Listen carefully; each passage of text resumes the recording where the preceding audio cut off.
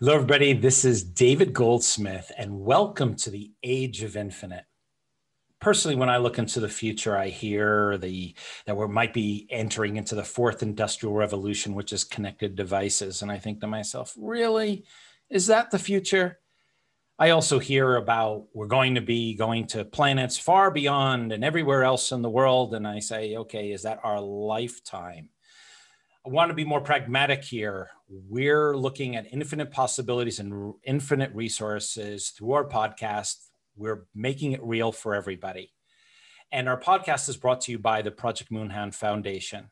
We're looking to establish a box with a roof and a door on the moon, a moon hut, the moon hut, through the accelerated development of an Earth and space-based ecosystem. Then to use those endeavors, that paradigm shifting, the innovations, and turn them back on Earth to improve how we live on Earth for all species.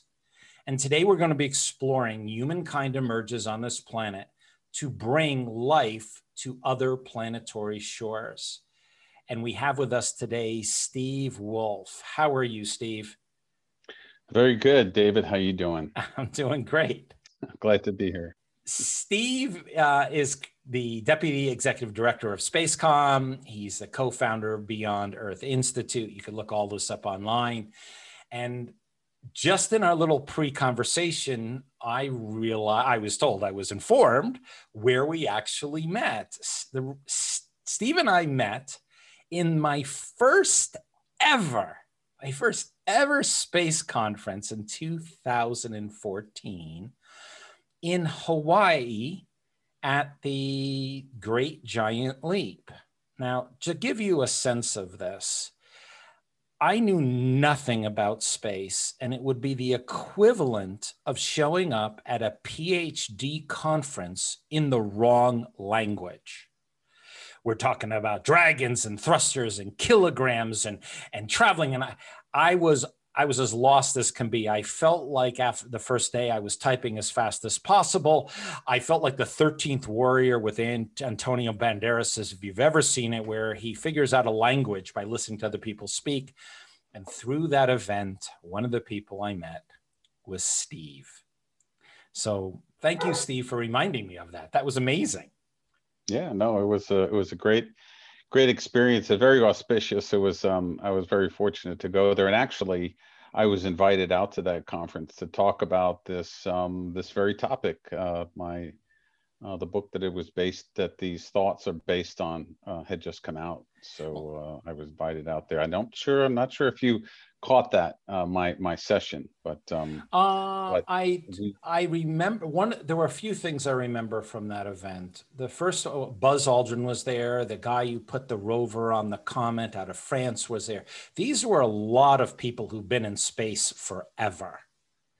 Oh yeah. And Hank was there. Who was he? Tetris guy. He owns Tetris. Hank Rogers, yeah. Yeah, Hank Rogers. And I think if you remember me, I was the one saying, no, that won't work. And no, that won't work. And no, that won't work. So it was really a neat event. So I don't remember if I saw yours or not. To me, the whole event was surreal. I stepped out of Earth into this meeting. And no, it was phenomenal. It was very technically oriented, and I had the distinct honor, I guess. At least I feel that it was an honor to give a presentation prior to the opening ceremonies of the program, where we talked about, what is it that motivates humankind to want to expand beyond Earth, right? So it was time to discuss, take a moment to talk about the philosophy of that which is motivating us, before the conference, of course, dug into a lot of highly technical things. So it was a great opportunity. It was an unbelievable event, and for me to be there was just I was the odd man out on the cruise. So I'm assuming you have an outline for the two of us. So tell me, I'm assuming you have an outline. Can you give it to me, please? Yes. So the outline is, first, how it all began. The Big Bang, and the principles of expansion and complexity. Wait, how it all began, the big, the Big Bang, and I'm going to put ... So it's a very narrow topic, obviously. Yeah, well, no, the Big Bang. What was the rest of it? The Big Bang. Big Bang and the principles of expansion and complexity. Principles of expansion and complexity. Okay, next. Next is the story of a maturing Earth. Maturing Earth. That was an easy one. Next. Mm-hmm. Next, the evolutionary impulse - humanity actually does have a purpose. Actually has a purpose. Mm-hmm. Okay, next. Next, how do we know humanity has a purpose? The 6 endowments. Humanity has a purpose. I'm going to write an essay here. The 6 endowments. Okay, next. What are humanity's or humankind's obligations? Obligations. Okay, next. And what is the 7th endowment and why is it so important? The 7th endowment and why is it so important? I feel like 7 Eves. Okay. Now, what I've shared with you is that I don't know anything about what we're going to talk about today. We've never discussed it. I have a piece of paper in front of me. Help me, teach me this. Let's start with number 1, how it all began. Mm-hmm. The Big Bang and the principle of exponential and complexity. Right. So, when we're talking about what is that which is driving humankind to want to expand beyond Earth? And in contemplating this question, really literally over a lifetime, I don't know why I haven't been able to let this go, but as with many things, as you peel back the layers of the onion, you start to see patterns. And in this case, in order to explain that one little internal motivation, the story really gets very, very big and actually encompasses the entire universe. And if you will bear with me, we'll maybe be able to connect all the dots. My mind is racing, trying to figure out where you're going to go. So yes, go ahead. So no, we all know the story of the Big Bang. 14 billion years ago, the universe began, right? And it was in a Big Bang, and it was a cloud of undifferentiated particles in a extraordinarily small fraction of a second. All of matter that exists today in the universe was released in that single moment. And what happened during that period? Immediately, the 2 aspects of that event. 2 aspects of that event. One is that the particles were expanding, right? Yeah. And we're still expanding today, right? We know that the scientists tell us that the universe is continuing to expand based upon trajectory and distances that are happening. And distances, right? Yep. We know this from science, and then we also know that almost immediately, within literally 3 minutes, within less than a second,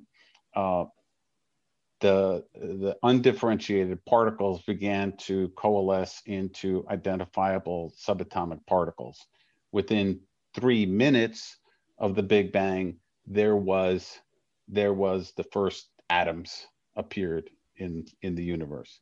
And so, and ever since then, of course, it's been a process of increasing complexity, right? So atoms atoms coalesced into molecules, gathered into rocky bodies, gathered into stars and planets and galaxies, and then ultimately,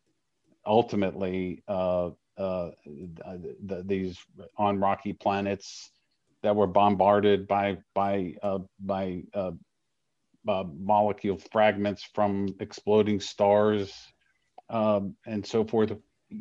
Life emerged out of that process, right? So so we know two things from this, that the universe is expanding, and it has been increasing in complexity, and we will be returning to this as we continue our discussion. Okay. So now I've got to. Questions here before we go? Go ahead. Sure. The one thing, we had Howard Bloom on just recently, and this whole thing that we all know always gets me to say, I'm not sure we know. We assume we know. I mean, well, it's the theories. The theory is it's there. Just this topic alone, to believe there was nothing and then there was something, I don't believe the human mind can completely comprehend that. Well, right, and you could, right, we could get into actually a very long conversation, I suppose, on the theory of the Big Bang, but we can. But I think that if you just look at even not even going back that far, if you look at the evolution of the universe, we can see that it's been that it is expanding. So that seems to be, things like to expand, and this is really my essential point, is things like to expand, and then things like to move towards complexity, right? So and then that kind of gets us to the story of the but things Earth. Like to expand is a hypothesis in and of itself, because I don't know if everything likes to expand. Does everything? I mean, when you say it that way. Well, you were talking about a universal tendency, right? So not every, when you, not everything is a certain way, but there's universal tendencies. And that's what we're going to be talking about here, is general tendencies. So we're talking, because when you talk about the human motivation, just back to human motivation to expand into outer space, well, as we well know, you and I feel that immensely, right? That desire, that passion, and all that. But we know that there are a lot of people out there that don't feel that way at all, and don't see it, don't get it. So I'm going to say that there's a tendency, right, towards expansion and towards expansion beyond Earth, right? And that sort of that tendency actually has to overcome other kinds of tendencies, or actually I don't call them tendencies, inertia, right? So there's inertia that is keeping us sort of anchored here on this planet, and so this tendency to expand outward, or desire to expand outward, has to overcome the opposite efforts and opposite inertia. So if I was to reframe this, because I'm trying to make sure that I've got your angle on this, or the way to grasp it, is it's not that the universe wants to expand, or it wants to go to complexity. Is what you're saying is we have discovered that because it was a bang, the universe is expanding. So therefore, we're stuck in billions of years of expansion. That's where we go. Our universe will continue to expand until it doesn't. And then on the complexity side, we have seen through time that from what you said, the molecules turning into atoms and subatomic particles and then to atoms, is that we have seen that a complexity is continually forming Therefore, we can continue to believe that complexity will continue to form. Did I say that right? Essentially, yes, Okay. yes. It's been, and yes, and these are, and I would, and I'm, yeah, I'm postulating here, obviously, is that, that these are uh, uh, tendencies that are at work, right? That have been at work in the universe from the beginning, and they're at work now. They were at work in the evolution of the planet and life that is on the planet. So. Okay, Yes. that So yes, that I can that's get. it. That's Yeah. it. So one to say is that we tend to gravitate toward a complexity. It's probably to say that we see a complexity continue, and we know we're expanding. So therefore, that will continue. There's nobody stopping that, or nothing stopping that. So we can put that into our formulaic reasoning that it will continue for at least a few more billion years. Right. Right. Okay. And we'll, as we walk through this, I'll return to this as well. We'll talk about examples of expansion and complexity and how it works and how this is sort of I mean, it is also, it is also the basis of the of the opposites, that it is in a way the yin and yang of the universe, the male, the female. There is, the expansion is the male outwardness, the wanting to go out, and the complexity is the female, is the nesting, is that aspect. So it's like, how do we coalesce and protect and so forth? Oh, wow. So I had never, ever thought of it in that way. You brought in two distinct yin and yang. So now you've got that they need one each other. I don't know if they need one another. So I think the root of this, even though you could look at it from a cosmological standpoint, but also the ultimately this is influencing the balance of the universe as well. The universe is balanced by its ability to expand outward and then to become complex.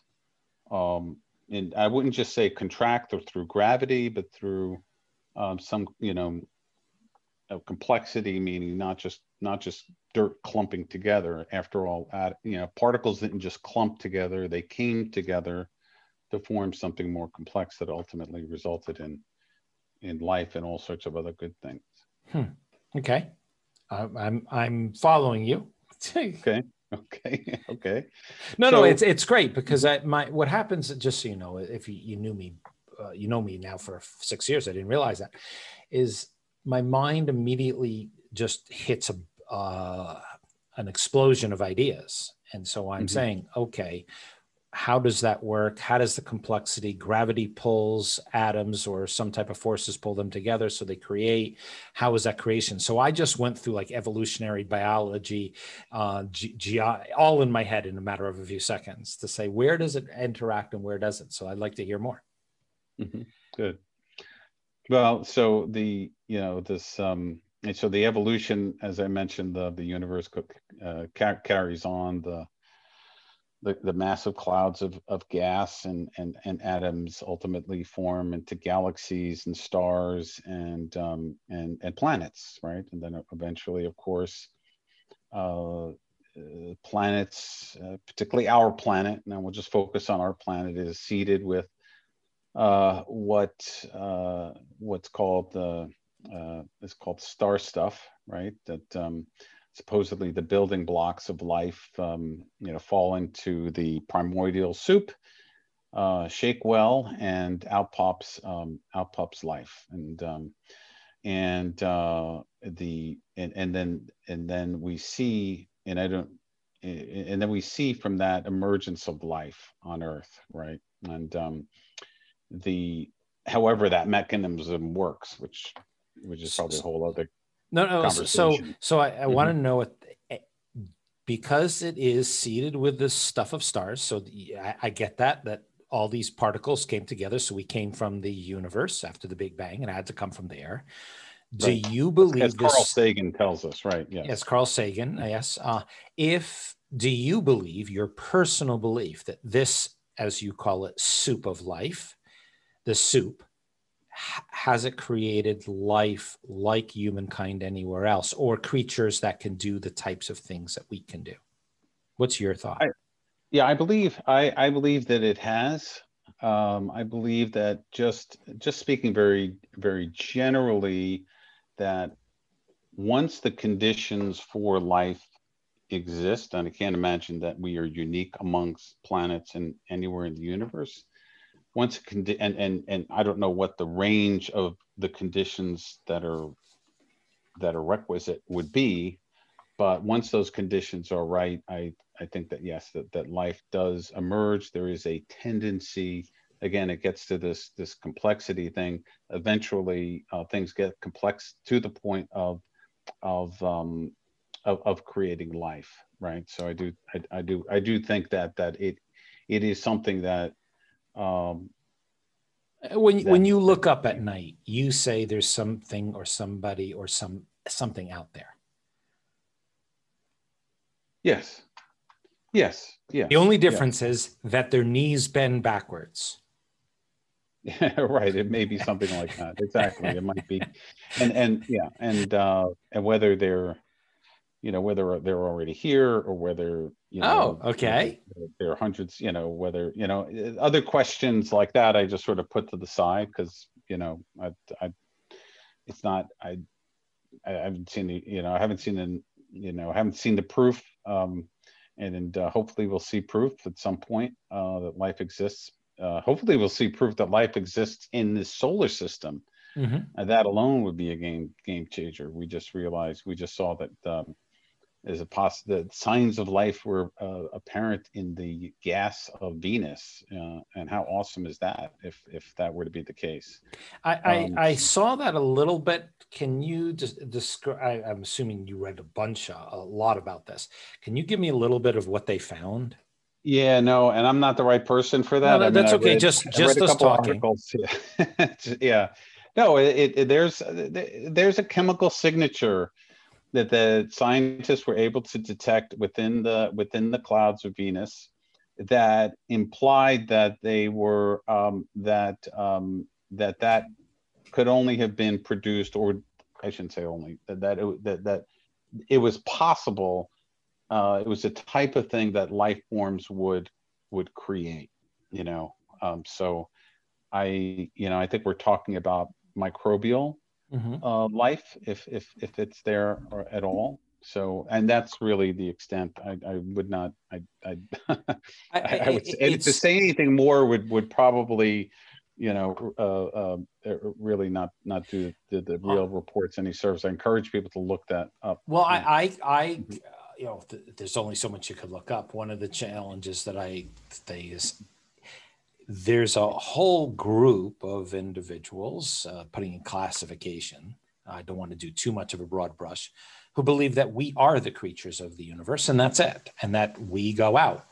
But then there are others who believe there's life in other places. And I really do wonder what will happen behaviorally, psychologically, to identify that it could be that there could be life someplace else. And if there is, does that change the meaning of our lives? If there's a religious connotation to somebody's thinking, how can that be? Because if there's a small one, maybe there's a big one. It changes everything, because would this be the only planet that has religion? Does nobody else have religion? Or would would humans be egocentric to say, well, then this would have been the beginning, and others would have been later? So I think that's a huge, on this topic, that would be a huge game changer. Yeah. Oh, it would, and I suspect that it will. I would be surprised if we do not encounter intelligent life. Certainly life. I don't know if it's going to happen in our lifetime. But this also speaks to the sort of the premise of what I'm relaying here, and it is this Now, the next point, if you see here, well, Number let two. me just Okay. Yeah. continue a little bit on the maturing Earth, and Yeah. and it does have to get to this notion of life, the emergence of life, right? So that there is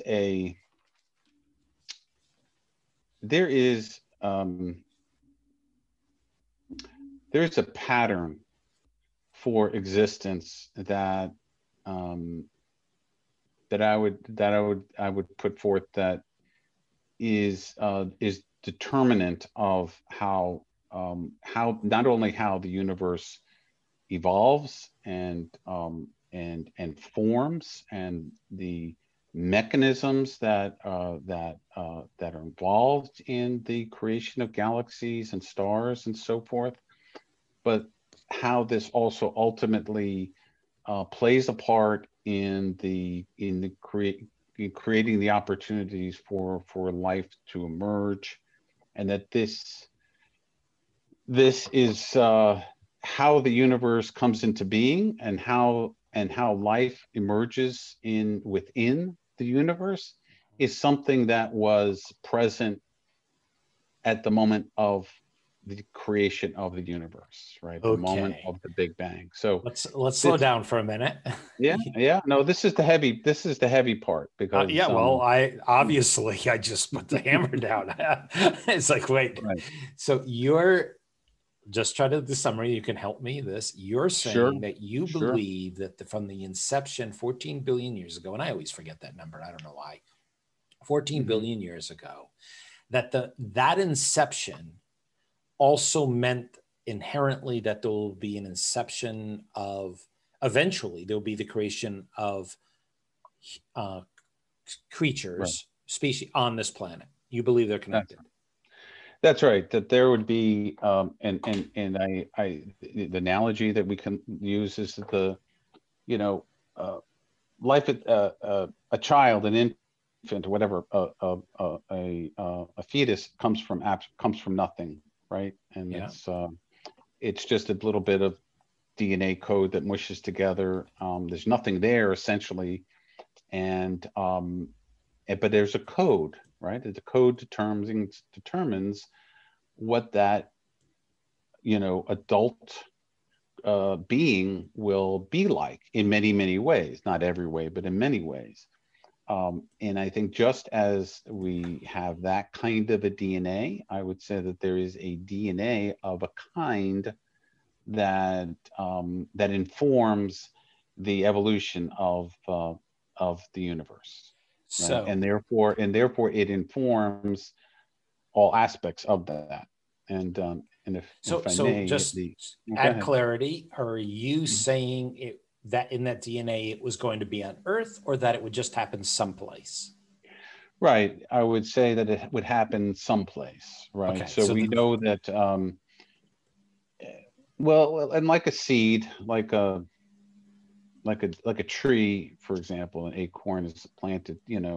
No two trees are alike. Branches twist this way and they twist that way. Probably no two universes are alike, right? I'm talking about the multiverse theories, right? So if you have, uh,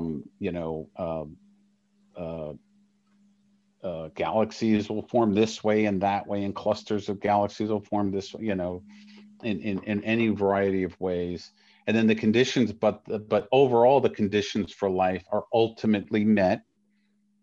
And then once those conditions for life are met, therefore life is allowed to emerge.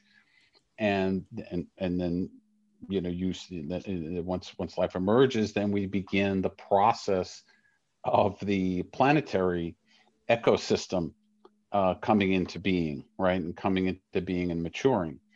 And I don't think it's on one sense, it's kind of hard to sort of think in those terms. And another sense, we so readily are willing to accept that life were to form. Life is able to form on other planets and other galaxies and so forth. And there's all sorts of calculations on how many habitable civilizations there are, or worlds there are, and so forth out there. how many civilizations might be out there that are like ours. And you know, we need some way to explain that.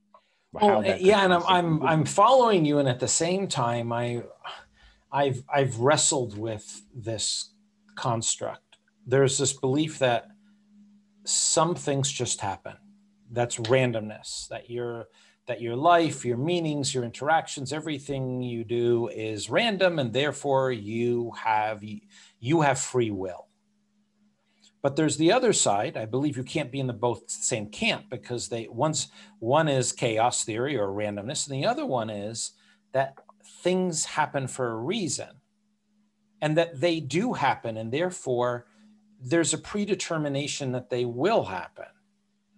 So you're almost leaning towards, when the Big Bang happened, there was something that 14 billion years ago stuck in a little code that said, by the way, in 14 billion years or in 12 billion years on another planet, another place in time, this will happen. Mm-hmm. Are you saying it was that like this was preordained? Well, yeah, I mean, preordained is not the best word. I know it's not the best. It was the only one I came up with. I'm sorry. I was searching for one, but I couldn't find it. It's a good word. I think we need to be willing to think in these terms, because if you think about the universe and its evolution as a whole, and especially if you're thinking about multiverses, that we're not the only universe, that there are any number of infinite multiverses out there that are all kind of the same or maybe slightly different. In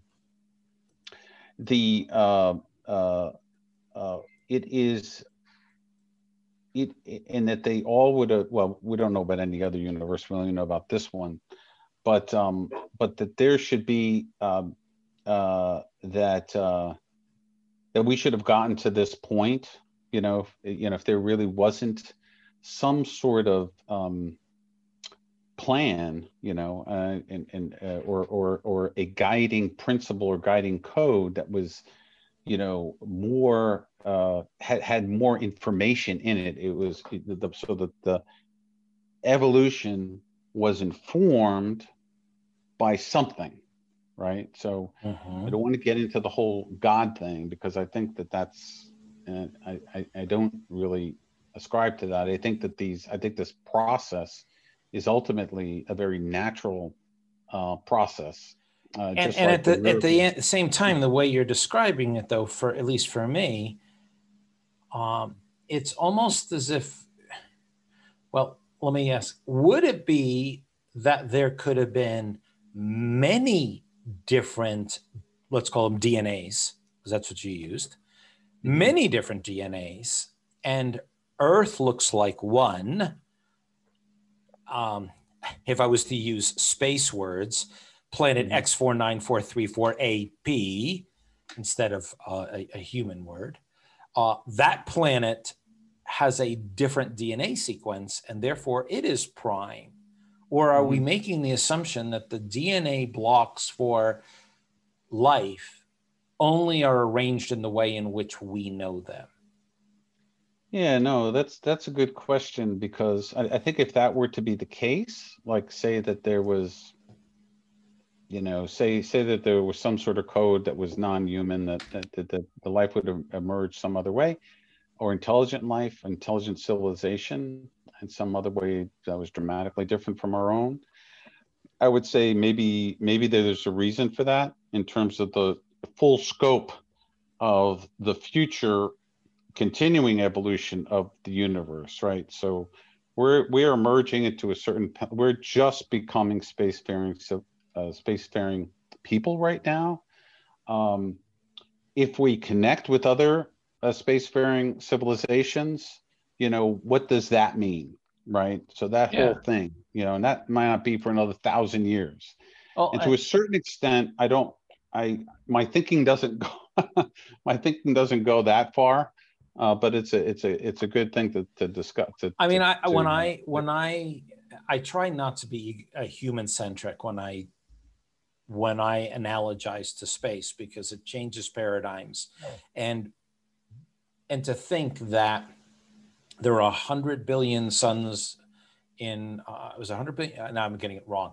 We've identified 100 billion galaxies, and those galaxies are made of billions of stars and planets circulating and moons. That if you were to take the complexity of that, let's use complexity as the word, it's so complex that there are so many that are made up of so many different concentrations of components, that there is a chance that there could be many different types of DNA. Right. And that to believe that there would be one, to me, is human-centric. Right. And I agree with that. Although, I would agree with that. And in terms of what constitutes this DNA that makes life and what makes intelligent life, may be highly determinant on the environment itself. So, that we know that the tendency is that life is created, right? And the tendency is that life over time evolves and becomes more and more complex. Using Earth as its only example. So using Earth, the presumption is that this is not unique, right? Obviously, correct. If that were not to happen on another planet, life would never go anywhere, right? Or what I'm saying is it could go in a completely different direction because there was another DNA set.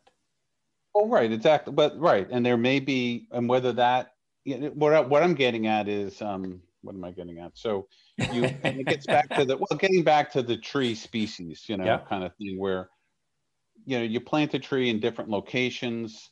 They look a lot different. Yeah, that's true. They're no two are the same. They can, they adapt. Now, what we could be seeing is, like I said, the unique, but let's get back to the story, if you will, about the maturing Earth, and there'll be plenty of other things I'm sure you want to dig into. Yeah. So as I was just mentioning, I have fun on these. They take. I'm looking forward to it. I was definitely looking forward to it because I enjoy this more than just about anything else. And to be honest, there's not enough people out there, put it that way, that I can have these conversations with. So. Thank you. I do enjoy this. I enjoy exploring. So this is the Exploration Weekend of Space. So yeah, I love it. That's what this is. And, and I think it's one of these things that, where one of these things, you just sit down, you contemplate, and then, you just got to start writing it down, Mm-hmm. And then you say really that David guy, oh my God, he's going to be a pain. Oh, was that? No. So okay, let's take this maturing life, this maturing. Yeah. So you're so again, you have what's interesting. So now so now we maturing life on Earth from from the single-celled organisms to multi-celled organisms to eventually evolving into plants and then animals. And you see, and here we see this process of expansion and complexity, right? Evolution is moving towards ever increasing complexity. Generally speaking, obviously there, as my son reminds me, there are dead alleys in Darwin's theory where, and in an expansion. I mean, every living thing wants to expand, wants to multiply and expand. Now I get the expansion. I couldn't get your expansion. But now I get it. We want to multiply as an example of expansion.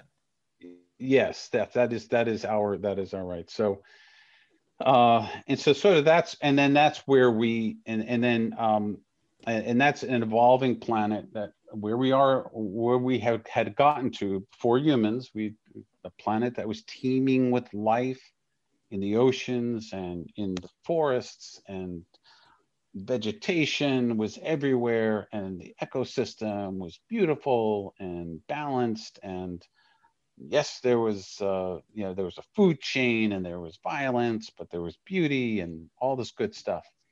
And wow, wasn't this great, right?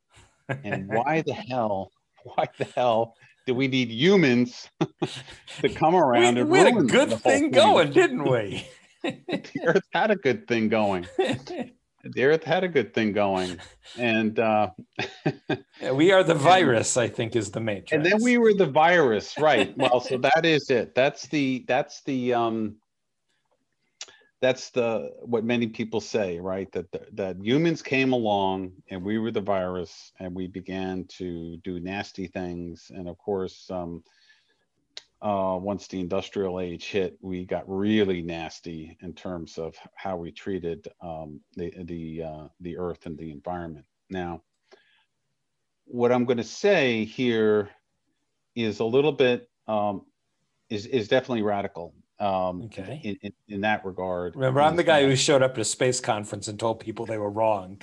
By the way, most of them didn't make it, but I won't say too much about that. So, okay. So be radical. Right. So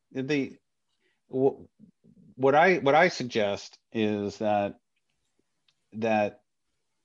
humans and their abilities, the things that they were endowed with, they were gifted beyond any other species, and those things that allowed them to become civilized and allowed them to evolve technology, and that technology over time becoming what? More and more complex.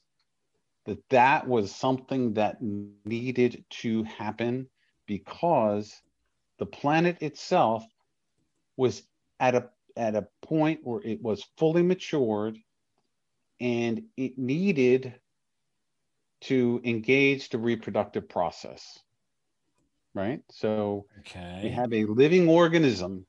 The planet as a living, beautiful organism needed an agent to emerge within her body that would effectuate the transference of the collective DNA that makes up the world, and transmit that to other shores. And the reason this was also in the original DNA, that it would grow to a point and then overtax its planet, and then it would go someplace else. Well, right, and I wouldn't even. Well, yes, and because so, you used the word. I'm going to pick on you. You said civilized. so we became a civilized. I don't know. Sometimes I have to question that. And yes, we generated technology. So we were. So yes, I mean, if you want to go back to the original sort of this DNA code, the information, obviously, if you're speculating on some sort of DNA code that was in existence at the beginning of the universe, you would add this to it, that part of that there would be a process by which, and let's go back to the exploding stars that are depositing their organic molecules onto a planetary surface, and life emerges. So that is a process that happened on Earth, and it's happening all over the universe. So kind of process, like a plant has grown up, it develops its seed, it's no longer, and it has to spit it out, and it goes someplace else. That's right.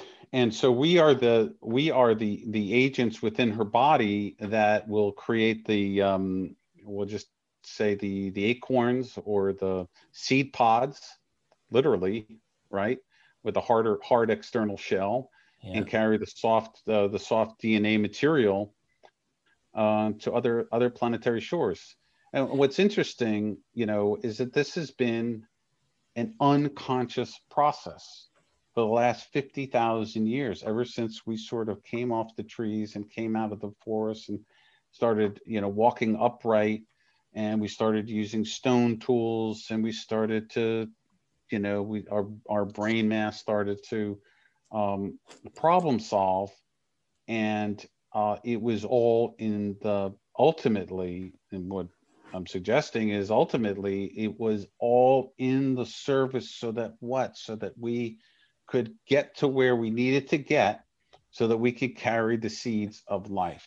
So follow me What's for a minute. interesting is if you look at all throughout history, what has been one of the things that has fascinated culture, or present in culture after culture, it is the monolith, it is the totem, it is the pyramid, it is the tower, right? That reaches to the heavens, and so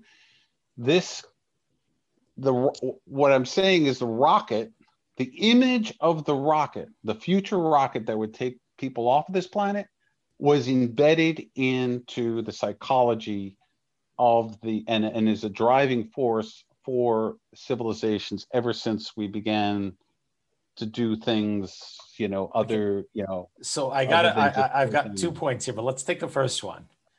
So do you believe that we have been visited and maybe these were brought to us? I don't I don't doubt that may be a possibility, but I also think that these commonalities, like these ancient UFO types, like to talk about how there's the commonalities between these cultures and they're all doing the same thing.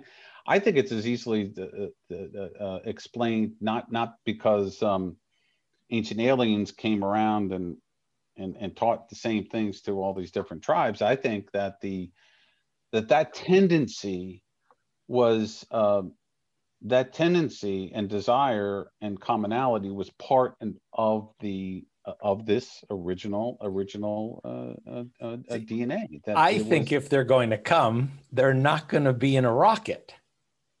They're going to be in a ship, and that wouldn't have the same shape.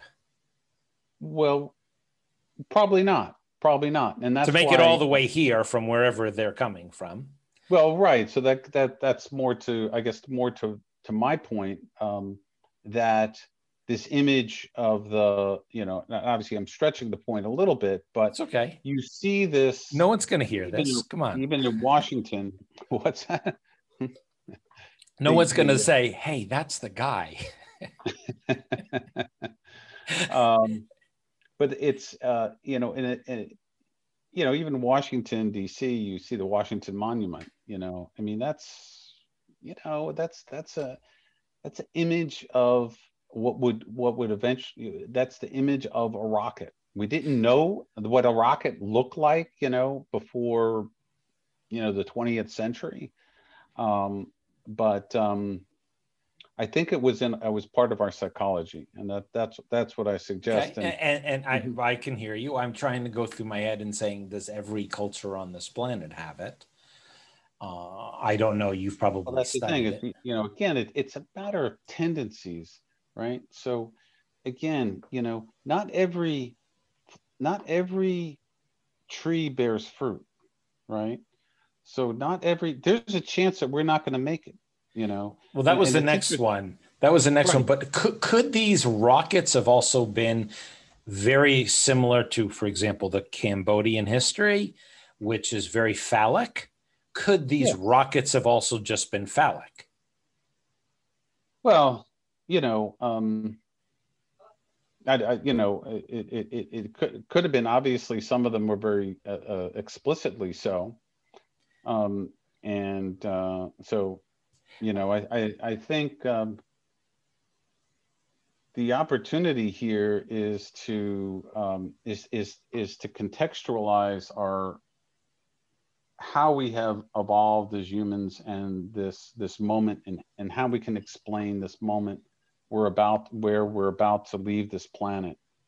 And I think it's helpful to look at this in the full scope of our evolution that has brought us to this very moment. where, and even, and interestingly, Elon Musk himself said this very thing that I just said, that we are the agents that have emerged from this planet to carry the seeds of life into space. He said that when the Demo 2 launched, right at that same day in the press conference, with Dan and Doug, the two astronauts. Oh, okay. Now I was. Mm-hmm. This is one of the people on the Project Moon team reminded me I was supposed to watch the launch, and I missed it because I didn't turn it on an hour and a half beforehand. I was sitting talking to my wife, and I just missed it. So I didn't see any of that. So what I suggest is that there is I asked the question, I said, well, if what I'm thinking, what I'm saying is true, that humans emerged here for this purpose, then how do we know that? What are the clues here? So before we get to that, before we get to the clues, not that you learn everything on a plane. I watch a ton of movies, but I did watch a documentary that had to do with life extinction by human destruction of its own. Not that in almost all these cases that there is this complexity, and then you get to a point where humans actually destroy their own possibility of getting there. Right. When you hear that, and is that built into our DNA too? Yes, and I'll explain that. All will be explained. Okay. No, the again. Thank you, master or sensei. Thank you. No, there are no you should say grasshopper. Grasshoppers, more like. There's no guarantees, right? So we're at an inflection point. I think Musk further said that time is limited, right? We're kind of reaching sort of this a pinnacle of capability, and we kind of need to keep going up the ladder, right? And if we don't quite make enough progress, then things kind of fall back down, and then we got to kind of regroup.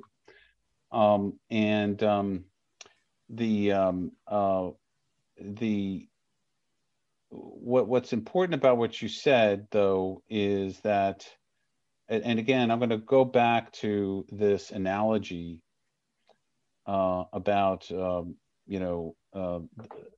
reproduction, right? So the earth matured, it now needs to send the seeds. That's just what life does. Life cannot help doing that. That's what life does. Not a positive. It's not negative. It's just what life does. And in order for the designated agent, the human race, to get to that point where it can build those seed pods and get that DNA off the planet, it needed to stress the body.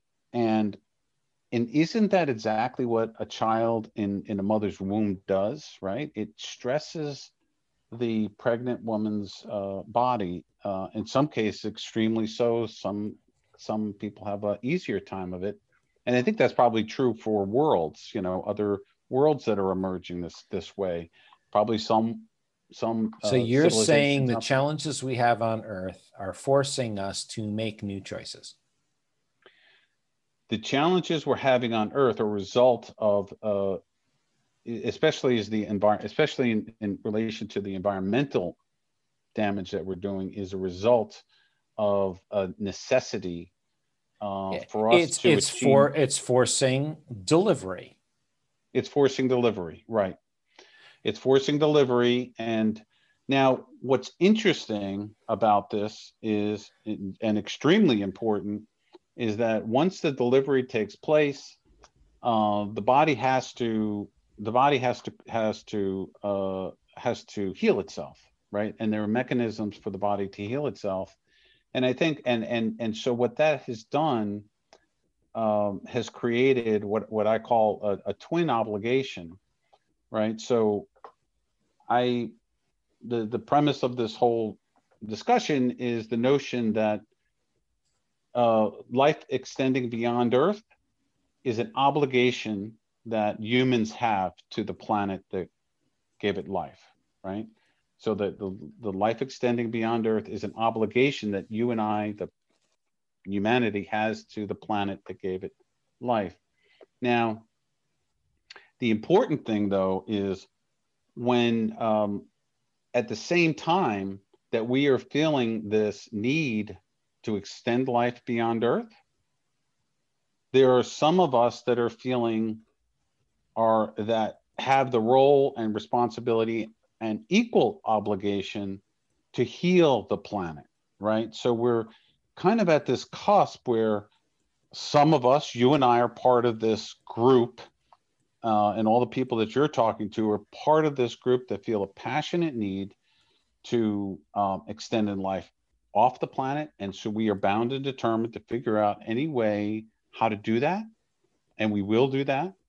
And there's others in the population who feel an obligation to planetary stewardship, and they're looking to repair the planet. So the two must go hand in hand. And guys like Bezos and Musk are kind of in this right? This sort of they're one extreme of this. Well, Musk is particularly interested because he's as interested in restoring the balance within the ecological balance as much as he's interested in expanding life. So he's sort of holding both of these obligations internally, which makes him particularly interesting. So this is all very important. So well, it's interesting. You don't know enough about Project Moon Hut, but our narrative is to create a box with a roof and a door on the moon, which is Bruce named us Project Moon Hut from NASA. Box with a roof and door on the moon, through the accelerated development of an Earth and space-based ecosystem. Then to take those endeavors, that paradigm shifting and those innovations, and turn them back on Earth to improve how we live on Earth for all species. So we're literally, it's kind of weird. We're literally doing everything you're saying. We are looking to accelerate and get us off the planet as fast as possible, because it's like we have a cord around our neck. We're not getting there as fast. And then what we're doing is saying, but by getting off the planet, we will solve Earth's challenges. That is our whole narrative. Yeah, no, that's great. That's great. I think, and I don't think it's entirely uncommon for people who are interested in expanding into space to be very, very interested in the balance of the ecosystem and restoring sustainability on this planet. I feel that tremendously, and I know you do. Well, I'm not a space person. That's the amazing. I don't, Steve. I never look up. I don't wake up and look outside and look up and say I want to go out there. I don't think any of that at all, ever. I'm like the antithesis of these things, which is the surprise. So when you're describing this, I'm saying, okay, this is an interesting story, and it does fit us, which I like, but it scares me a little bit that it fits us. Right. And I think that the thing about this progress that we've been making, technologically over all these literally 50,000 years, probably more like 100,000 years, if you talk about the first stone tools that are used and very rudimentary things. And it's been a very much an iterative process, right? Generation after generation. Obviously you went maybe centuries without much change at all, but there always were improvements on the technology. There was always improvements someplace on the planet, happening at different paces, different speeds, different evolutions, new. So yes, absolutely. Right. And but overall, again, looking at this trend line, so we were, and we were marching forward towards this capability. And and it's like as soon as we had sort of the right set of technology in place, in the early part of the 20th century, people like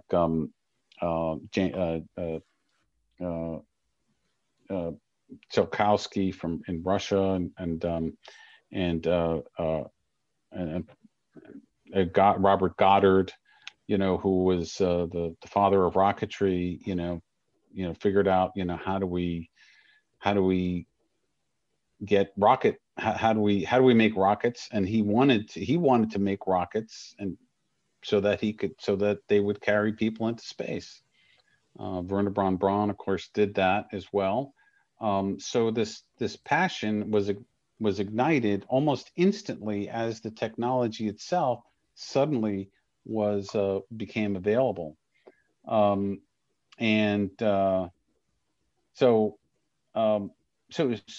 this unconscious march, to a degree, an unconscious march has gone on for all of these thousands of years. And I think now is, we want to, it would be extremely helpful if we were now conscious of this process that is unfolding, that we are already a part of, right? So we're already a part of an unfolding and developing universe. I hate to use a title, but what you're saying is you would like humankind to take a giant leap of faith, that this was the actual story, that this is what's actually happening. Now, I guess my question is, are we finding the narrative in the story that doesn't exist because we want to, or is this really what's happening? We'll never know. But what's your thought? Do you think we could be potentially finding it to rationalize all of this? Well, I think that there's right. Obviously, people will say that, and I think it's not unlike what Darwin did. I certainly don't want to put myself in the same category, but Darwin, all he had to go on was what he observed, right? And recording what you observed and taking note and trying to draw patterns and to see, and see the patterns that make sense from one species to the other. And that's really all I'm doing here, is I'm trying to see what the patterns are. I mean, I will say that it was that the central aspect of this was an insight, that I had in a peak moment, or an aha moment. So tell the aha moment.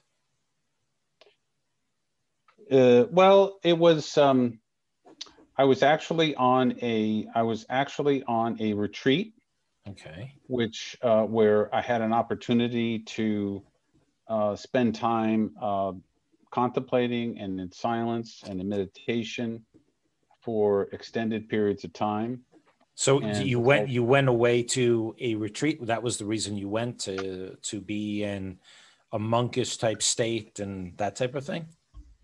Well, I didn't go away to answer this question in particular, but I was away to, and that's something that that's part of my life, part of what I like to do every once in a while. I like to just completely unplug and just spend a few days sitting in meditation, just to completely recharge my batteries and to completely center myself. And highly recommend it to anyone. And it is in these moments, and this would be true for anyone. Scientists talk about this all the time, where it's in these moments when you are able to completely empty your head, right, from all thought and all feelings, and that sometimes interesting stuff. I don't disagree. The reason that I like the stories, I do that. I draw, paint, sculpt. I do carpentry, plumbing, electrical work. And in the past few days, I've been on a ladder for 8 hours, no music playing, just myself painting and working. And I do a tremendous amount of thinking. I don't sit on the beach. That's not me. I like to be involved and engaged, but yes, I unlock. So right. In your one example, or your one scenario, you went away for 3 days, and how did the epiphany hit you? Well, I had I mean, actually, well, I know you don't want me to mention my book, but it's detailed in my book. Yeah, But what it was, uh, it was a day of meditation, in the group meditation in the meditation hall, let's call it that way. And, and it was particularly sublime. You know, I really was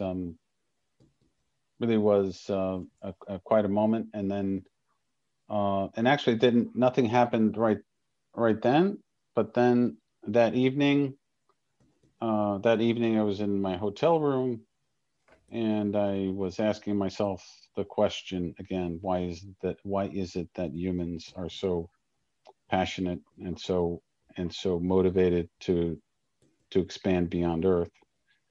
And then it was an experience of a rush, you know, that came over me. And in my vision, if you will, I saw uh, the evolution of humankind over 50,000 years in rapid succession over just the course of a few, I don't know, a blink of an eye, really, of everything that we were doing. Everything that we have done before was leading us to this very moment. And I saw the evolution of technology and of human and civilizations over and over and over and over and over again, the however many thousands of lifetimes. And, you know, and that's how it impressed upon me. And I just saw this, and it was all in a very big rush. Uh, and that's how it happened. And it was kind of wild. And I was kind of uh, taken by that. And it really affected me and sent me on you know, for several years after that, for years after that, really contemplating, and then writing and putting these thoughts down and trying to put all the pieces together and so forth, and try to come up with something that sounded comprehensive. so I know this is a tough question, yet we've heard some really interesting stories, or I've heard them on the podcast. And you don't have to answer this. It's just a question. Some people go away to retreats and they often will do some type of enhancement to get them to think differently. Was there anything unique about this experience that helped you to see the light? Was there an advisor? Was there a coach? Was there a friend? Was there a storm outside? Were there influences that might have influenced this? Storm outside. I don't know, but you know, our son's dog stays here, and whenever there's a storm outside, she goes to the center of the house, and she cannot be settled. Whenever there's thunder, she goes upstairs, downstairs, upstairs, downstairs. She goes to the center of the house. So certain things do trigger people. So that's why I said storm. Mm-hmm. Yeah, no, I don't know. I think it was just I was at an interesting point, I think, and I had I think I had gone into this really thinking about where I was going professionally, or well, I wouldn't even say that. I was just I was going in there with this. I definitely went in there with this thought about space and this motivation of space, and for some reason, just wanting to understand that. Not that I went into this thing saying I'm going to answer this question, but it was something that was on my mind. Mm-hmm. But I, so I'm not sure. Not sure there's anything other than having sat for some number of hours in deep meditation, where you achieve a degree of clarity and serenity of mind that allows a ground of being for something else to emerge, something separate and apart to emerge, and some new insight to emerge from that.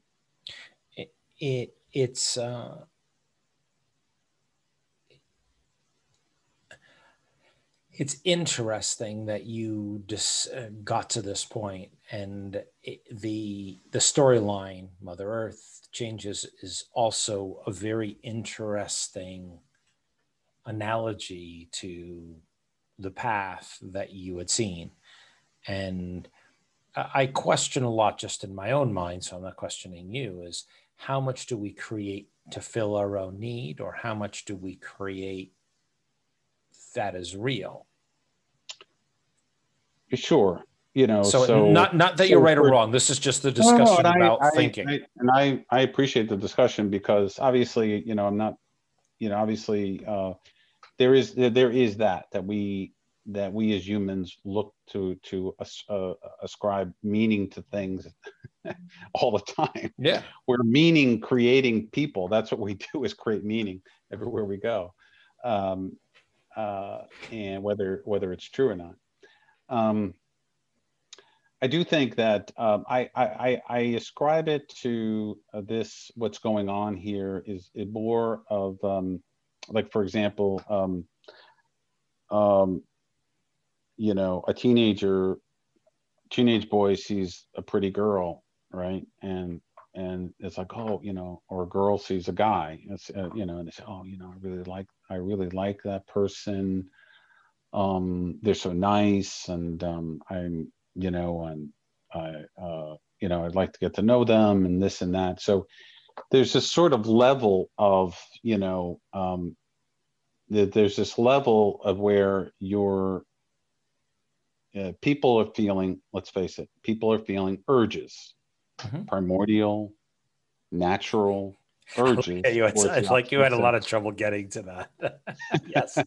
you have natural urges. I'm going to put an R-rated on this one. Right. But what are we doing, though? We have these urges. So what do we do? We say, we say that this person is nice, and I want to get to know them, and I want to, that there's all these other things that go on in terms of the so-called courtship that is part of human experience. It's not R-rated or anything. No, you know what I'm saying. So this impulse, and I call it the evolutionary impulse, which we did not get to, but I think this underlies much of this. So we have an impulse, an evolutionary impulse, that's sort of driving us in a particular direction.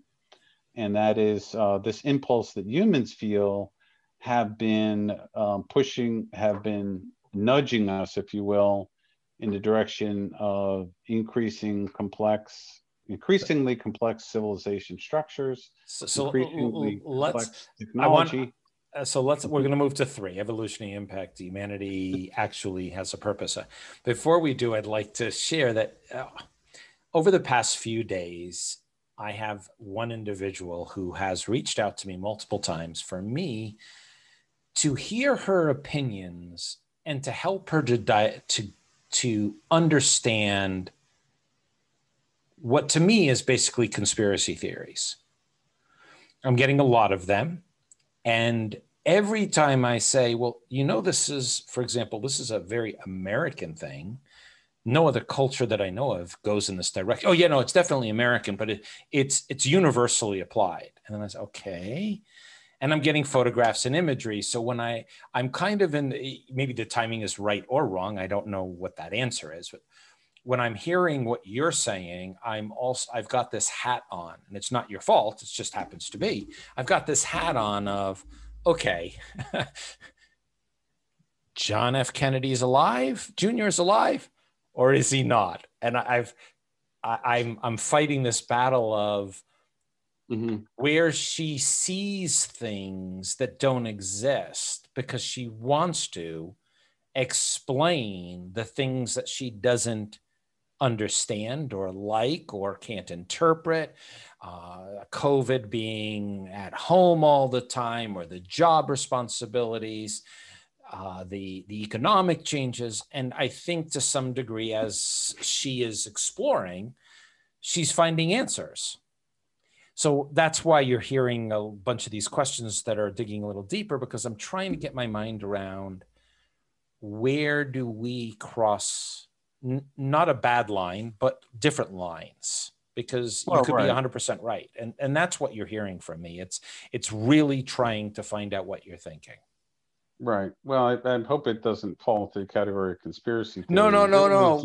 It's an analytical mind. It's analytics in the fact that you're telling me something and I'm saying, okay, are we finding it, or are we? That's the question. Are we finding it because we need it? The alternative is to say that it was all, that we and that civilization sort of came into being, and we kind of ambled along, and we kind of progressed in fits and starts, however we did it, and sometimes we got lucky, and sometimes and we just we kind of stumbled our way to where we not a great story, right? Well, I mean, it's maybe that's it. And but it's not a great story. I'm not so dogmatic as to say that this, it is one way of looking at things, looking at the story of life and where we are holistically. And that's really what I'm loving the story, and it's an interesting story. So I'm not coming at it from that perspective, because I'm enjoying hearing how you've evolved. That's why I wanted to know how this came about. It was important for me to know that you were in a room in meditation, and this epiphany came to you, and you saw everything in a moment, a flash of light to some degree, where you traveled through time and you connected dots. And I'm assuming people have challenged you too, maybe not the way I am, but they've challenged, okay, is this a religious feeling, or is this something else feeling? And I don't know. I think that I have a feeling that scientists when a scientist may finally connect dots, probably feels the same way. I don't know if you call it religious or not. It's so they're going to dissect me, and they're going to say, see, this is what was wrong with him. The wires were crossed. So let's take on the evolutionary impulse. Humanity actually has a purpose. Right. And I think, I think you covered a lot. We're kind of jumping back and forth here. Yeah. And I think what, so you have the universe needs to be, as we said, it needs to be moving in a particular direction, right? In order to get us to where we are, so in order to get it functioning as according to this DNA, right? Yeah. And so that requires a means by which life or all of existence can move in a particular direction. And one way of describing that is the evolutionary impulse that is sort of nudging in our context, in the context of humans, and in the 20th and 21st century, is nudging us in the direction of expanding beyond the planet, right? So it is not it's not present in everyone, but it's present, it's present in enough people to make this transition. People are feeling this evolutionary impulse in all sorts of ways. It could also have to do with how people treat other people, right? How do we how people take care of each other. And so this so it's an important element there of how do we care for and sustain the planet? How do we take care of and sustain each other? And of course, how do we organize ourselves so that we can move beyond this planet? When we created this title, Humankind Emerged on this planet to bring life to other planetary sources. Do you, in your head, do you think always outside of our solar system into our galaxy? Do you think multiple galaxies? Do you think just getting off Earth? Where do you spend most of your time thinking? It's really about us and where we are right at this moment. Okay. That's really the only thing that matters. The near distant future, which could be the near distant future, right? The work at hand essentially is what occupies me. So there's a sliver of time right now that is really the only thing. Anything else is just interesting. At the Great Giant Leap, I went around and asked people a question. When will we get to the moon? Not even Mars. People weren't even discussing the Mars at that time at the same level they are. Nothing like that. Guess what? Overall, there was not one person. What was the earliest date we would be living on the moon that I was given? Oh, I don't know, 2050, something like that? No, it was 2030. We would never make it before 2030. That was the earliest. Most people would 2035 before we get to the moon and live there. Okay. What do you think about that? And Elon wasn't even named then. I mean, we talked about dragons. I thought we were talking about Game of Thrones. I didn't realize we were talking about rockets. Now, do you think it'll happen earlier? It's hard to say. I mean, I actually did a webinar where we were for Beyond Earth, and we asked a group, Pete Worden, Mike Gold, and Michelle Hanlon, what they thought would be when the first human settlement in space would occur. And it was Laura Montgomery, rather. Laura said, I think she said 2050 is the earliest. And Mike Gold, who's a senior executive now at NASA headquarters, said it can't happen soon enough. And then Pete Worden said that, we're going to have that in 10 years because. What is your thought? I think it's 10 years. It seems ambitious. I haven't seen where that's going to happen. I think 20. I think if you are, it depends on what kind of level you're talking about. If you have a house, a roof, and a hut. A door of the moon hut, yeah. A door, whatever. A box.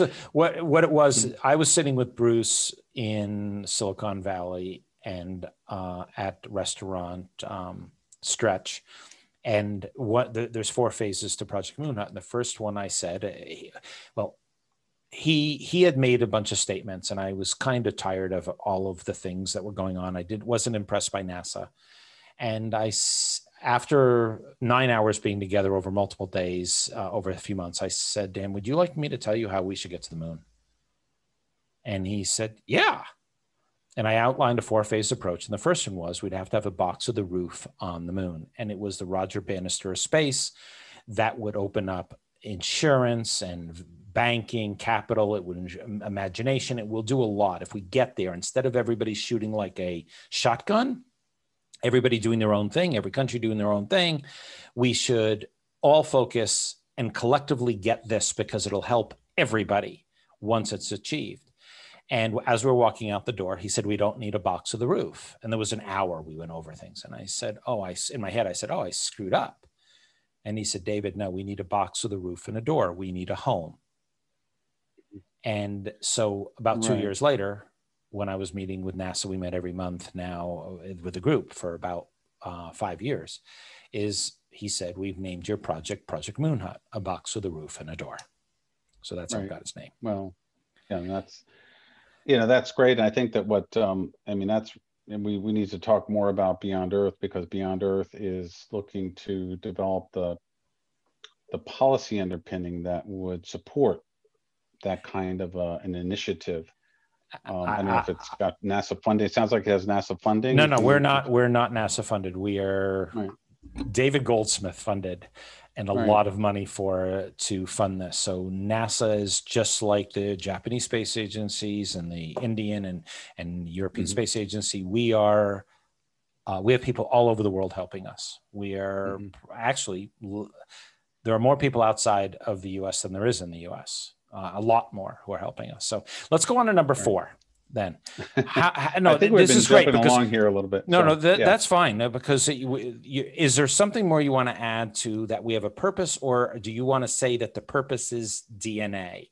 Because I thought you were going to say we have a purpose and our purpose is X, but you're really saying that the DNA and everything with it. So is there anything to add to that evolutionary impulse? Right. I think that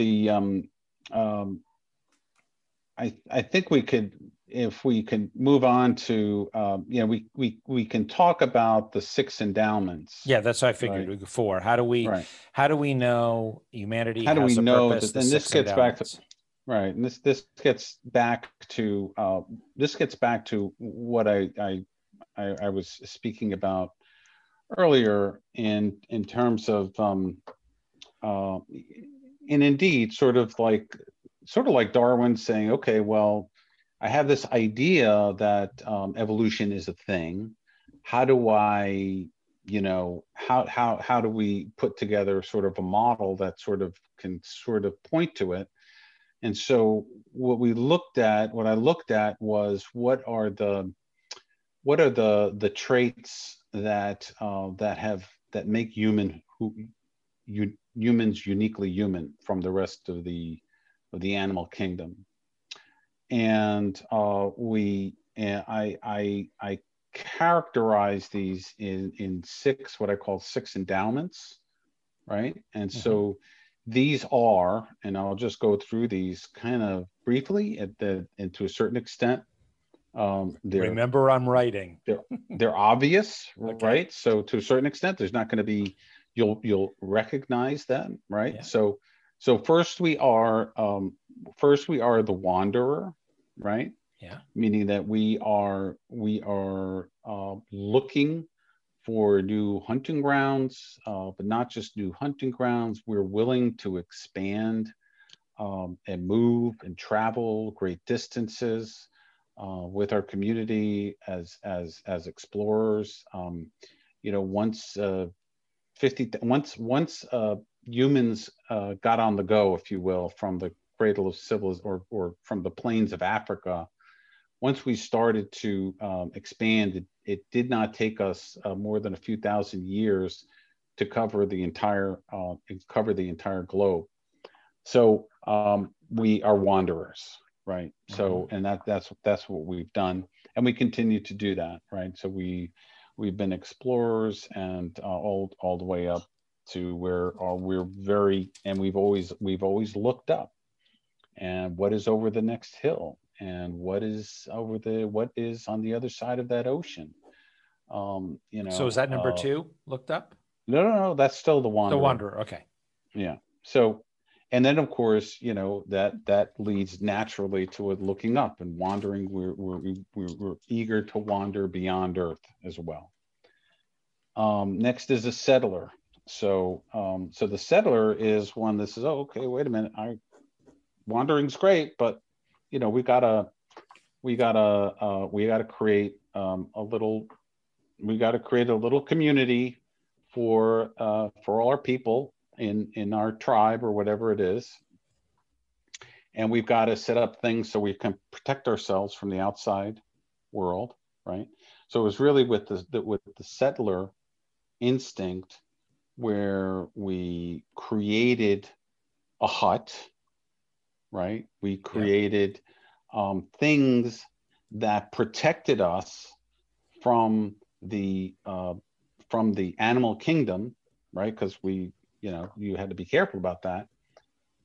That was our beginnings of our being settlers. And then once we're settled, then we became problem solve. You know, we were also problem solvers, and we and got better and better at settling and protecting ourselves and so forth. And what I would say is it was really from that moment that we became space settlers, because it's interesting, it ties right back to what you were talking about.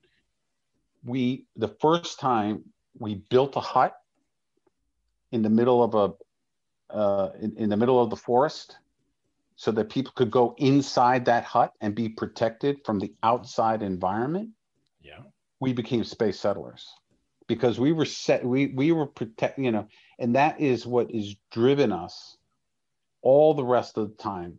And in a sense, it's unfortunate. I mean, people say it's unfortunate because we are so separated from nature, right? Most of us spend the vast majority of people spend all of their time in the built environment, right? We rarely go into into the wilderness. Yeah, we don't. I just had this conversation while I was on the ladder with Lori, and I said, I wonder what a horse would say when we're doing all this work to take care of the home. And they say, we're just out here. We have a coat on. I spend time with my friends. I get to eat. We travel around, and you are there scraping and painting your house. Like, is that a life? Exactly. And the thing is, we've gotten very good at building ourselves apart from nature, which is, people will say that's unfortunate, but I will say that was absolutely necessary. We had to do that. We had to separate ourselves so that we could continue the process of building these things. So that's the settler that need to coalesce. Also, if we look back on the terms expansion and complexity, these traits, the wanderer is the expansion trait, going outward, the masculine, and then the settler is the complexity trait, and the settler is feminine in very broad general terms. So the next we have to be careful, and I'm not saying this in a bad sense. We've more been aware of the multiplicity of gender. Right. Well, and we don't need to. Obviously, we don't need to go into that, but it's an interesting take that we're even adding the complexity there too. Is that while the discussion has always been about male female, is that we have two symbols. I don't know if there are 9 symbols. 9 symbols. Well, I draw, when you say settler, I draw the female symbol for male and the female symbol for female. So I'm actually drawing that near the words that you have. So we only have a male and a female symbol. What would be the mixed gender? What are these other genders represented by? Was what came to mind. I don't know if we have them. I'm not sure what you're asking. Do you know how when you go, a female is a circle head with a cross on it, and a male is a circle with an arrow going up. Right. There's 2 symbols that we see in our lives. Right. But we have multiple genders. There's more complexity to humankind than just 2 genders. Does that make sense? So what I'm saying is, I agree with you. I'm not sure. So it's a complexity. It's a complexity that we haven't embraced. And now we're spending more time on planet Earth looking at diversity of gender. So there's even a complexity there too. So I'm agreeing with you in terms of how we're exploring this, this whole complexity component. So I'm saying there's more complexity there. That's it. Oh, yeah. Yeah. No, certainly. And obviously, this is, we're trying to draw, broad distinctions here, and obviously there's, certainly women could be much more effective wanderers, and men could be settlers. So it's not, in the sense, it's not masculine and feminine in the gender sense that, and so, but just to continue, I think let me move along. So So then we're wanderers, we're settlers, now we're inventors, right? And so this is where you get into the whole notion. Now we're problem solvers. We're able to, you know, obviously to make simple tools, but simple tools turn into more, eventually we figure out better tools and better ways of doing things, and how to build better huts and stronger huts, and eventually buildings and all that. So you understand that the inventor is the always thinking of better ways of doing things, right? And if you have this trait, right, right, it's extremely useful over time because you're just always going to, yeah, things, you know, life will generally get better for the people, and that's kind of what's been happening.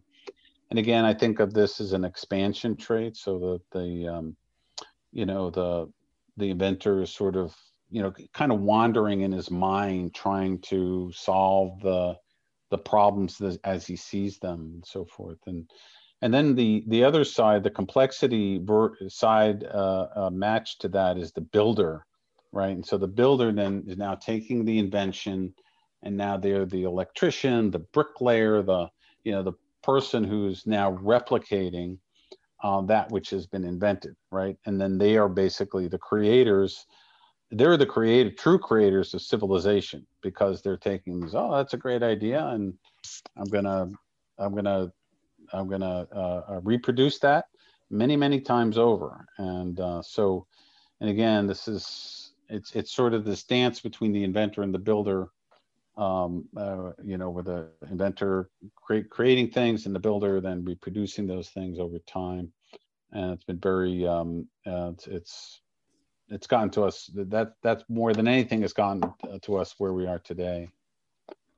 Then we have beyond the inventor, we have the visionary on the expansion scale, if you will. So this is somebody who is more than a problem solver, is someone who sees the possibilities in the future, right? Can visualize a whole new city, can visualize a whole new way of doing things. So we, you know, we have a lot of visionaries in our life today. You know, historically, it might have been visionary leaders who saw great empires, much to the chagrin of the people they may be dominating, but they are visionaries. They see a world that they dominate, or they see great cities with libraries and great temples, and you know, so that it's really the visionary who's able to tap into that. Science fiction writers of today obviously are visionaries, are creating whole new worlds.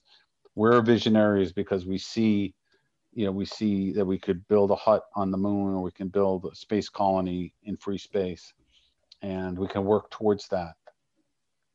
And then there's the then on the complexity side, there's the protector, and this is not the protector who stands guard in front of the hut, more so the protector who sees the risks that may sees the risk that may impact their community or their larger society, and they are willing to do what they need to do to mitigate those risks. And so these are the people who will build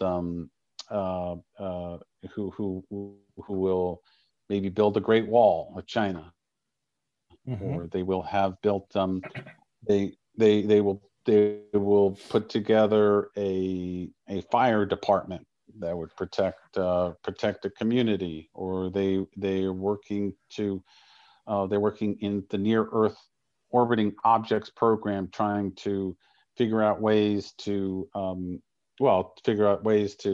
protect us from not only errant asteroids, but orbital debris, man-made. So they had, and this is very important for it's a very important aspect of our culture, and that if we're protected, we can move forward. If we're protected, civilization can continue to move forward. In your narrative, and which is a little Project Moon Hut's the foundation, ours is to improve life on Earth for all species. Does your protector protect the human DNA for the expulsion out into space, or does it also protect Mother Earth? Well, they would look at, so the protector would look on the idea of space settlement as a way to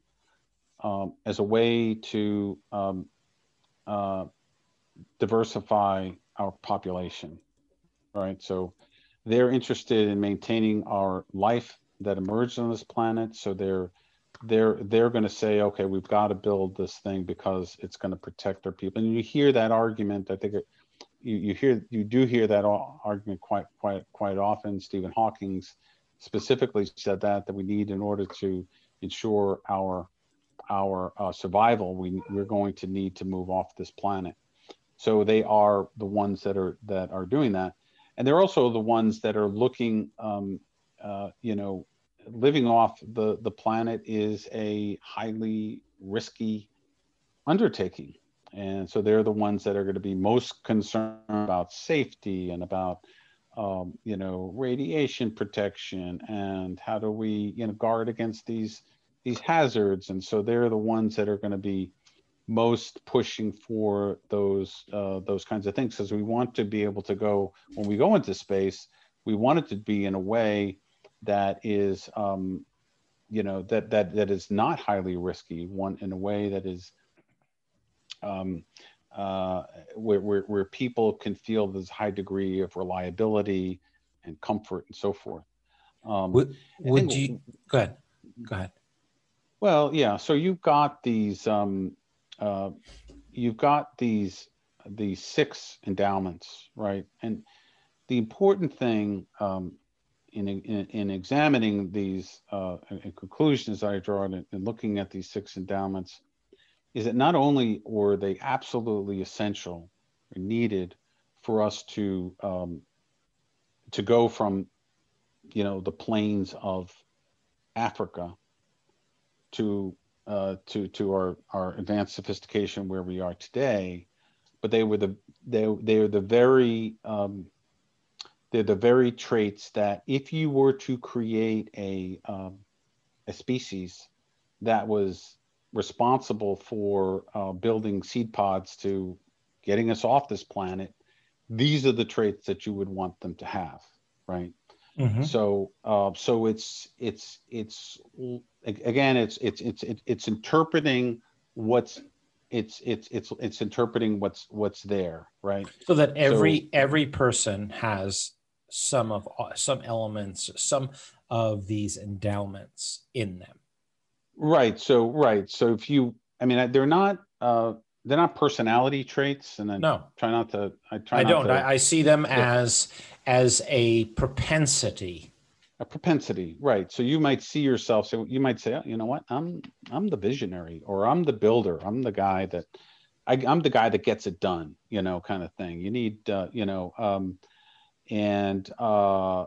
it is, and you also have, right. And I mean, you can be interesting to go down this road where, people maybe have a primary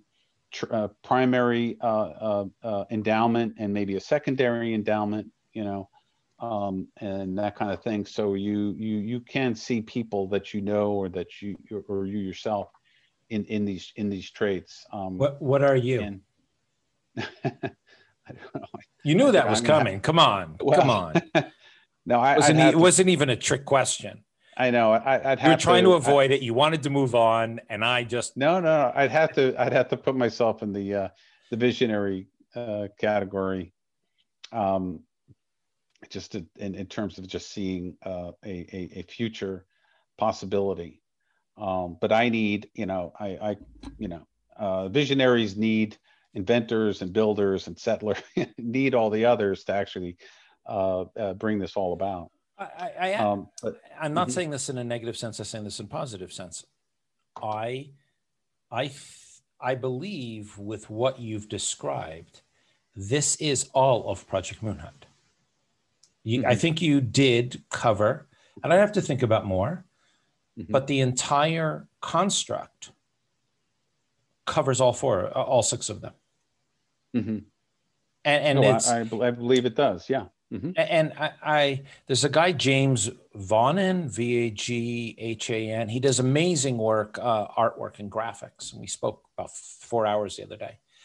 And his comment was that Project Moonhunt appears to be an all-encompassing plan that covers everything from Earth and the different types of people on Earth to space and everything else. And I think what you did here is, and I'm not complimenting Project Moonhunt, is I think you here very eloquently and specifically gave 6 different endowments, you call them, or 6 different propensities that are necessary for a complete, not governance, because you used that word earlier, but a complete human capability to thrive.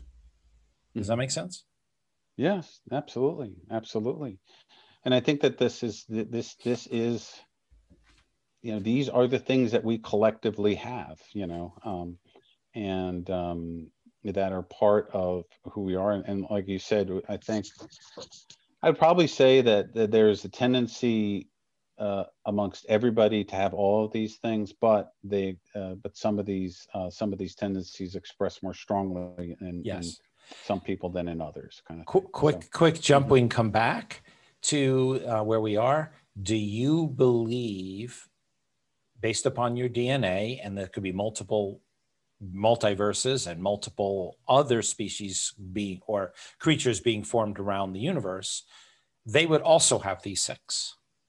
So it's not human. It's not human. Yeah. You have it as, we know human has a purpose of 6 endowments. It's that any creature, any life formed from the complexity of since the beginning of time would have these 6 endowments.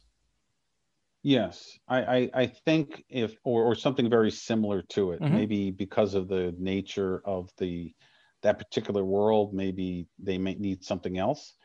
But I think these are the things. So for example, you know, humans could have emerged and we could have just continued to be just a bipedal, you know, creature. Maybe our frontal lobe expanded, but we didn't necessarily have to build a civilization, did we? You know, but we did that. But yes, so these are not only those traits that allowed us to thrive as a species, but it's also the traits that have brought us to the brink, the very threshold of becoming a multiplanetary species. Is that an accident? I don't know. That's what. Well, it's an interesting. Other people, you know. It's an interesting question because you're coming up with these 6. I immediately took it to the universe, and now I'm saying, okay, so any form that develops into a complex structure as known that can be self-aware, I bet I guess self-awareness might have to somehow be in this.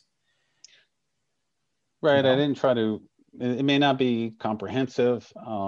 You know, it doesn't have to be comprehensive, but self-aware to be able to, I mean, I don't think you can do all 6 of these if you don't have a little bit of self-awareness. Well, right. And I think, you know, I was thinking, well, you know, humans are curious. Well, maybe should curiosity be in there? You know, so, but I think that's, well, I'm not saying your 6 aren't, I'm not saying your 6 aren't, self-awareness is different in my opinion than these 6. These 6 are more tied to actions that are taken in the endowment, not in the creature's ability to be able to perform.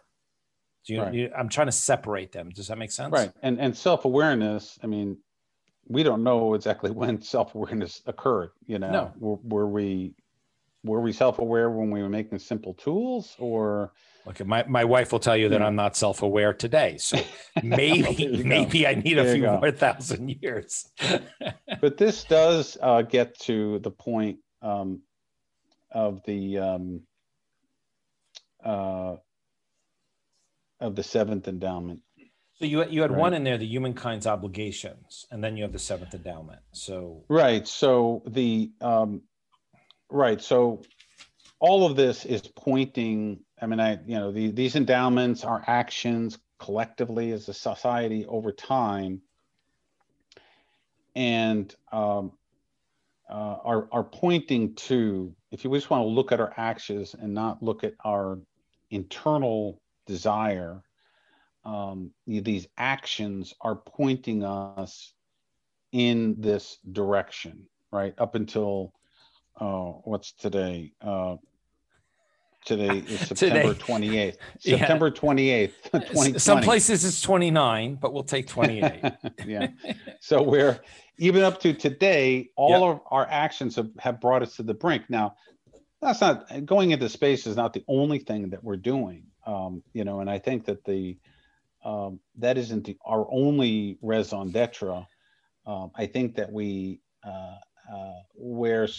probably serving other purposes by developing the digital world and by developing our progeny in the form of artificial intelligence and where that will take. And so it's a more complex, more nuanced role, I would say, that we play. But I'm saying amongst that which we have been put here to do, one of those things certainly is to carry the seeds, that we have gotten to this point, and through this, what I call this, we feel the sense of urgency, the sense of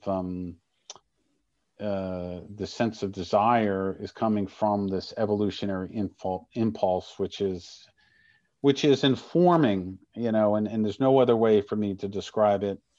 And I know it's getting woo-woo, and I apologize for that. No, you used two amazing words. You said urgency, and I said, no, definitely, I have an urgency. Yeah. And then I said desire. Do I have a desire? But I'm drawn to keep on working on this project. So yes. To look at me individually, I don't have a love of it, right. But I can't stop. Right. There's an urgency there. And I've tried to stop myself. In the past for brief periods of time, say, what the hell, why am I bothering to do this? Yeah, and I think a lot of advocates have asked themselves that over. I asked myself, it was just a day or two ago, I said, why am I bothering with all this work? And today I just signed up to have between 100 to 500 students around the world, all the way up to university level, work with Project Moon Hut. And I said to myself, when I'm done, what am I doing? We have enough people working on this, and we're now going to work with an organization that wants to bring on 500 middle school to university students to help us work on this. And so those two words were perfect. I don't think you went to a weird space. You went to a place that made me take a breath and sit backwards and say, oh my God, you were perfect. Mm-hmm. And so it is an obligation that we feel, right? And I think that it is I think we need to begin to look at it that way. It helps to look at what we're doing as an essential element of the evolution of the life that emerged on this planet, of which we are part and parcel of that evolutionary process. We are, and we can't avoid being part of it, right? So there's, evolution is ongoing, and we're part of life, and therefore we're part of that ongoing process. And I think, and that kind of gets to, and I spoke a little bit about this twin obligation, that we reach out, right? And so ultimately, the planetary expansion, or expanding beyond our planet, what is that? That is the expansion principle at work, right? Yeah. To get off this planet. And then, of course, the planetary stewardship. What is that? That is the coming in and the complexity that is going to be required to heal the planet again, right? So these two yin yang. These are two matching harmonic activities for humanity that we need to embrace collectively and get over any kind of discussion or argument that there's a difference between that, and so that we can move forward. And I think part of this, and this is sort of the seventh endowment that I bring up, and I think this gets back to my dark night of the soul moment, if you will. It is that becoming, that becoming conscious that we are part of this evolutionary process. And by becoming conscious of that, we can then help to propel it even further, more efficiently, and kind of stop all of the difficulties and all the things that block us from getting there. So and that's what we call the conscious evolver. We need to be, you talk about the Homo sapiens sapien, it's, we need to be conscious that we have been on this path and for many, many years, and we need to fulfill this. And once we fulfill that, both the planetary stewardship and the human expansion beyond Earth, then we can kind of settle into that, if you will, for a time as a civilization. Because I think a lot of the unrest, well, this is where I'm woefully speculating, and where a lot of the unrest is the fact that we continue to remain on this planet as on a single planet, which is kind of stretching at the seams in so many ways, political and otherwise. And that once we can get that foothold in space, on the moon and elsewhere as a civilization, there'll be a release of this tension, and hopefully that will have an impact geopolitically. And that's all I got, man. No. It's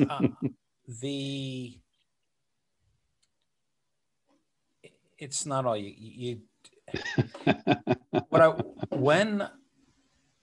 when I reach out to someone to be on a podcast, and I think have already experienced this, I'm looking to have that experience that I learned something from. I think you can get that. It's not just I want to have a podcast that's going to be every week and I'm going to put on anybody I can. There is a deliberate timing that says, I am interested. If I'm not interested in the topic, you won't be on, because I'm not trying to fill a week. We want real good material. And the first time reaching out to you, it's been 4 months since we started this conversation. And I expected this to be very, very heavily governance oriented, because we talked about governance. We had this whole discussion about governance, and it's part of the Project Moon Hut's third module, which is governance. And it's so surprising and interesting that you took me on a journey in a place I'm not a gambler. I got married. I've owned businesses. Some people would say that's gambling. But I never would have thought you would have taken me here. Never. And you, I'm going to say, you really have to learn. I think there would be a value in understanding Project Moon Hut, because I think you could be a huge contributor in a very positive sense, because we are covering, you just talked about political. So we have 6 meta challenges: climate change, mass extinction, explosive imbalance, social displacement, resource depletion, and political unrest. Not the 17 SDGs. Are very difficult for me to remember which one is which. And I don't think I know anybody who remembers all 17.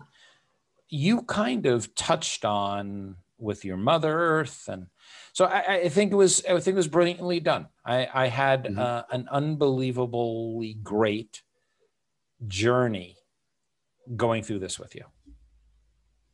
Well, good. And obviously this is a